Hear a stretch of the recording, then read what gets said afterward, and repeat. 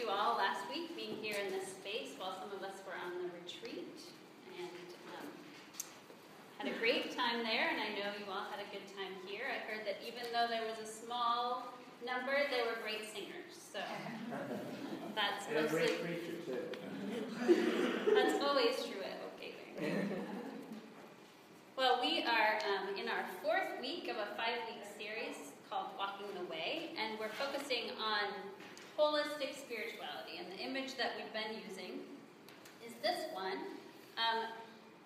that has 4 quadrants, or 4 spectrums, or 2 ways of going in 2 directions.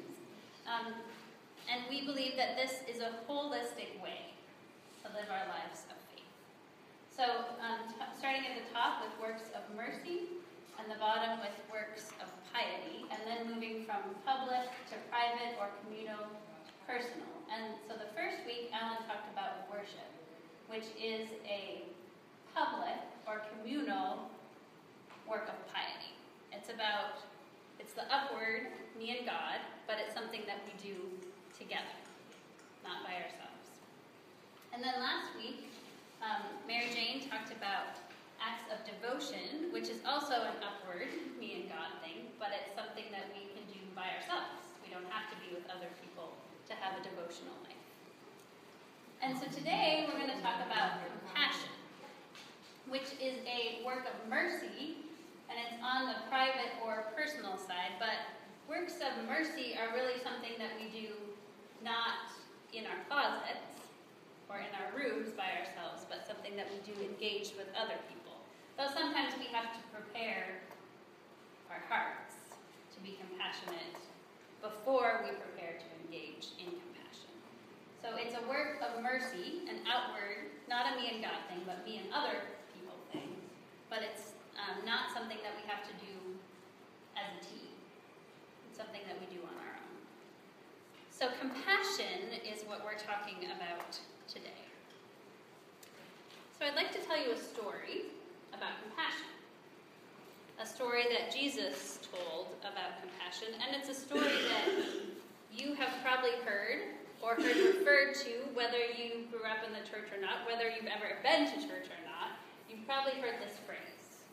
And maybe it is used accurately in relation to the story, and maybe it's used inaccurately in relation to the story, but the story is called The Good Samaritan. So, you have in your mind something that you think that's about, right? So I want you to set that aside for a minute and to listen to this story as if you've never heard it, and as if you don't know what a Good Samaritan is. And there's going to be a quiz after. Because you, are going to tell this story again, what I've just said to you. You don't have to do it all by yourself. People will help you because we're in worship and we do that communally. So somebody's going to start though. Somebody's going to be our brave beginner. So listen to this story of Jesus that is recorded in the book of Luke, in the 10th chapter, beginning with verse 25, and I'm reading for the Common English Bible, and the title of this section in this version is called Loving Your Neighbor. A legal expert stood up to test Jesus. "Teacher," he said, "what must I do to gain eternal life?" Jesus replied, "What is written in the law? How do you interpret it?" That's a question, not an answer. He responded, "You must love the Lord your God with all your heart, with all your being, with all your strength, and with all your mind, and love your neighbor as yourself." Jesus said to him, "You have answered correctly. You have answered your own question. Do this, and you will live." But the legal expert wanted to prove that he was right, that he was right. So he said to Jesus, "And who is my neighbor?" In good Jesus fashion, Jesus does not give an answer. Jesus tells a story. Jesus replied, "A man went down from Jerusalem to Jericho. He encountered thieves, who stripped him naked, beat him up, and left him near death. Now, it just so happens that a priest was also going down that same road.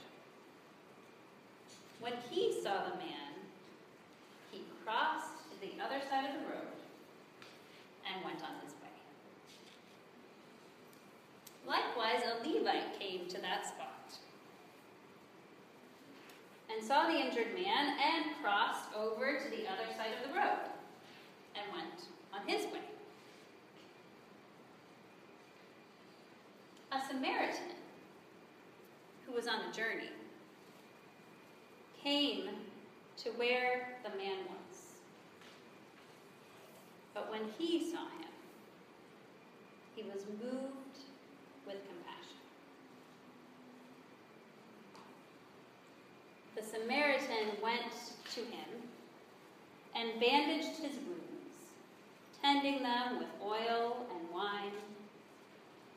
He placed the wounded man on his own donkey, took him to an inn, and took care of him. The next day, he took 2 full days' worth of wages and gave them to the innkeeper.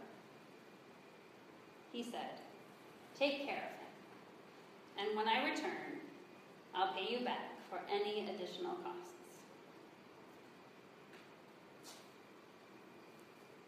What do you think? Which one of these 3 were a neighbor to the man who encountered the thieves? Then the legal expert said, "The one who demonstrated mercy towards him." Jesus told him, "Go and do likewise."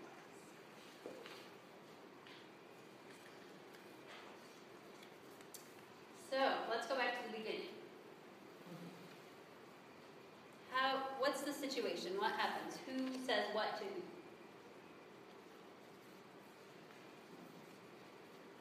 Who's the first character introduced in the scene?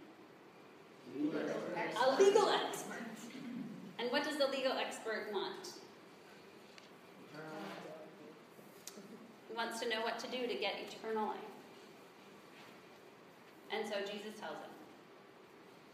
Or what happens?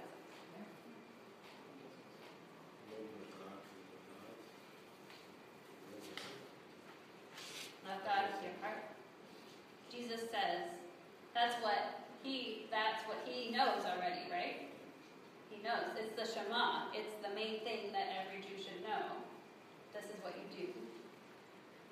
Jesus says, "What's written in the law?" And then he answers the question for himself, right? Love the Lord your God with all your heart and soul and mind and strength. And love your neighbor as yourself. And Jesus says, "Good. You got it." And then what does the legal expert say? Who is my neighbor? And why does he say that? Trying to introduce uncertainty to excuse himself for not following. He wants to get it right. He wants to get it right, or he wants to have an excuse for not getting it right. Right? How far does my love have to go? Right. Who can I exclude as my neighbor? So then, Jesus says, "I'll tell you a story." And the story begins. A man went down from Jerusalem to Jericho. That's not a safe road. It's not a safe journey. A man went down on a dangerous road. And what happened to him on this dangerous road? He got attacked, he got mugged, and left for dead. And then something else happens. A priest does what? Shows up. There he is. And what does he do? Crosses to the other side, sees the dying man, and walks on. And then what happens? Another good person, another priest-like person comes, and what does he do? Same thing. Sees the guy dying on the side of the road and walks on. And then, the Samaritan. And who's a Samaritan?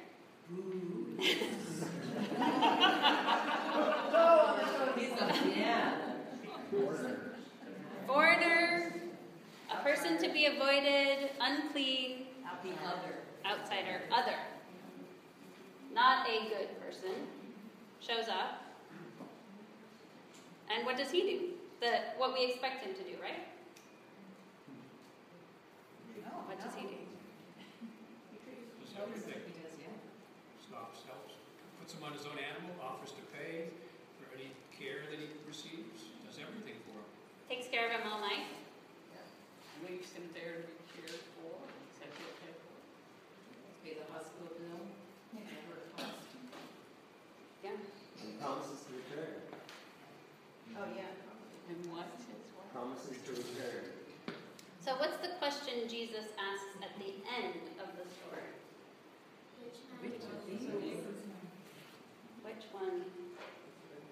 Which one of these three was a neighbor to the man who encountered the thieves? Which one of these three is a neighbor? I'm not talking about the man on the side of the road. We're talking about which one of the three was a neighbor. And what does the legal expert say? He doesn't say the Samaritan. He alludes to the Samaritan because he doesn't want to say, it's the bad guy. Right? So what does he say? How does he? The one who showed mercy. Because he's not quite ready to say, it was the Samaritan. And I should go and be like a Samaritan. Because that makes me lower on the totem pole than higher. And Jesus says, go and do likewise. Go be a Samaritan. Great job. Thank you for telling the story. So the line that I think is the crux of that story, the turning point of the story, is a Samaritan was on a journey, came to where the man was, but when he saw him, he was moved with compassion. He was moved with compassion. Compassion means to suffer with, or to suffer together. Compassion. And it's not about empathy.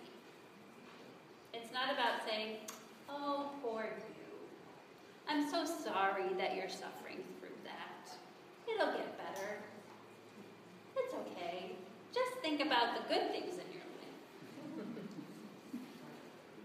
It's about suffering together. Suffering with. So you may or may not know that I'm a huge Brené Brown fan. And I got this book with Rachel because we went to see her and got signed copies. So,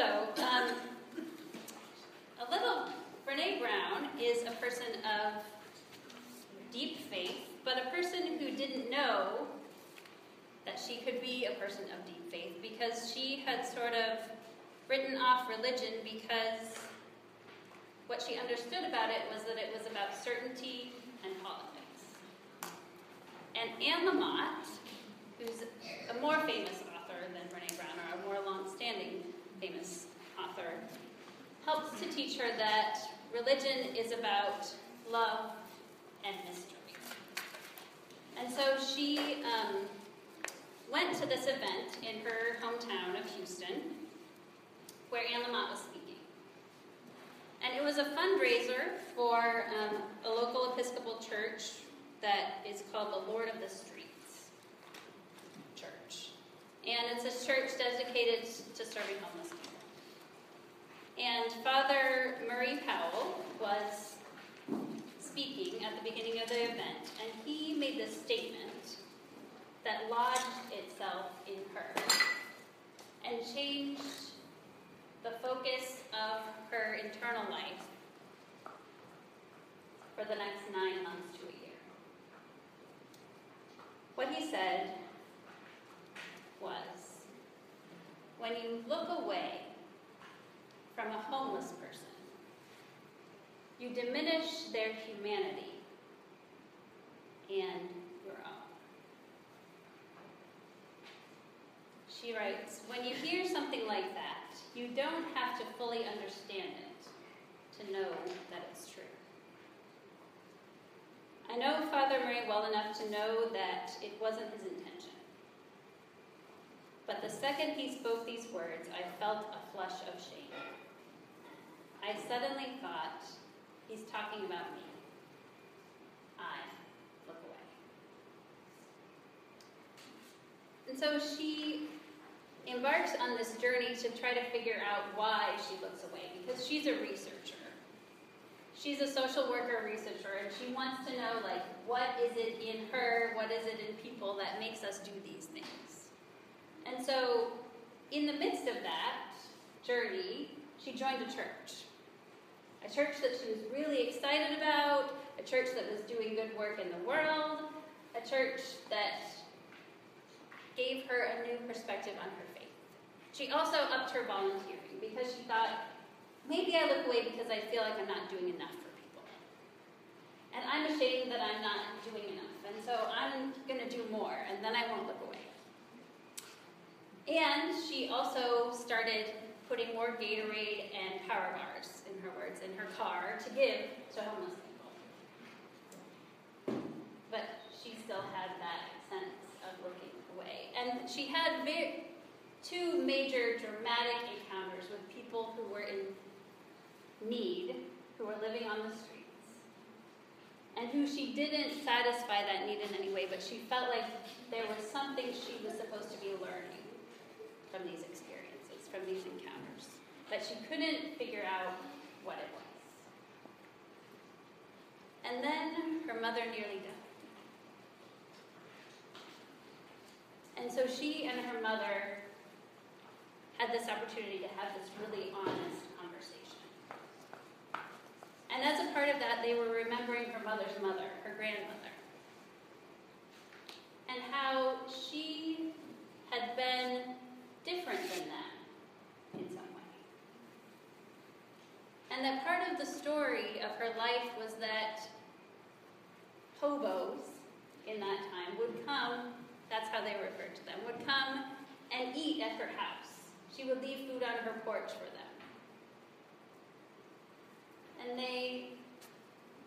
And then she remembered how her grandmother was so vulnerable at the end of her life, and how that made Renee feel so uncomfortable.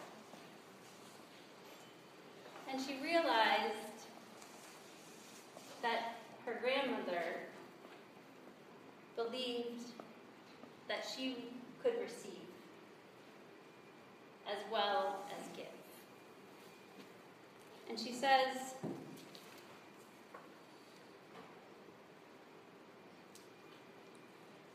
as I thought back to that moment with Meemaw, I knew exactly why I looked away. I was afraid of my own need. I was so afraid of my own need that I couldn't look need in the eye. was so afraid of my own need that I couldn't look need in the eye. Compassion. To suffer together. It's not just about sympathy. It's about acknowledging a connection between someone else's suffering and my own. In order to find compassion, we all have to acknowledge that we are all weak and sometimes in need of help. We have to connect and honor someone else's humanity, and in so doing that, acknowledge our own humanity and our own weakness and our own need. Compassion. Suffering together, not suffering alone. Last week on our retreat, Zach Kersey, who was our leader, challenged us to make what he called conversation starters. And they, so you might have noticed there's this big table in the back.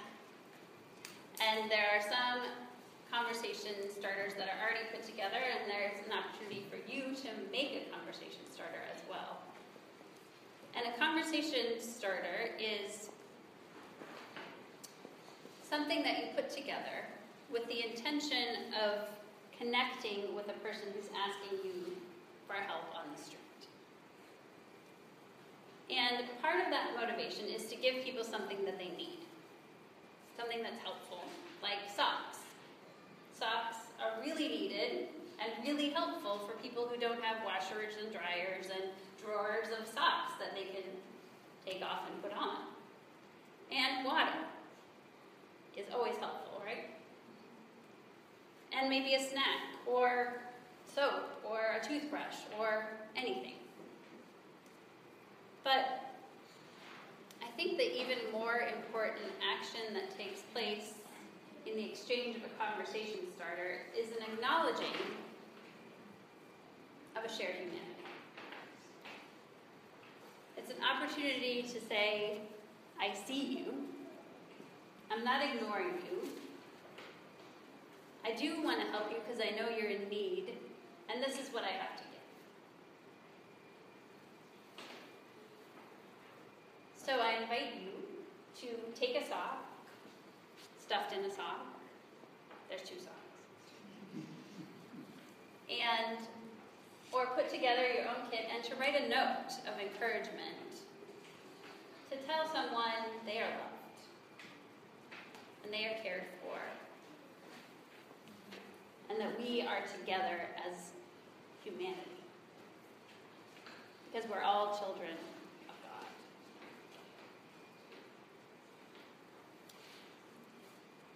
Also today, some of us are walking in the crop walk, which is an act of compassion. In some ways, it's an act of justice, because we're standing up to say it's unjust that people are hungry. And there are systems in place that are unjust. But mostly it's about raising money to take care of people who are hungry, because they are hungry right now. And you're going to have an opportunity to give in this basket right here in a few minutes as you come up to receive.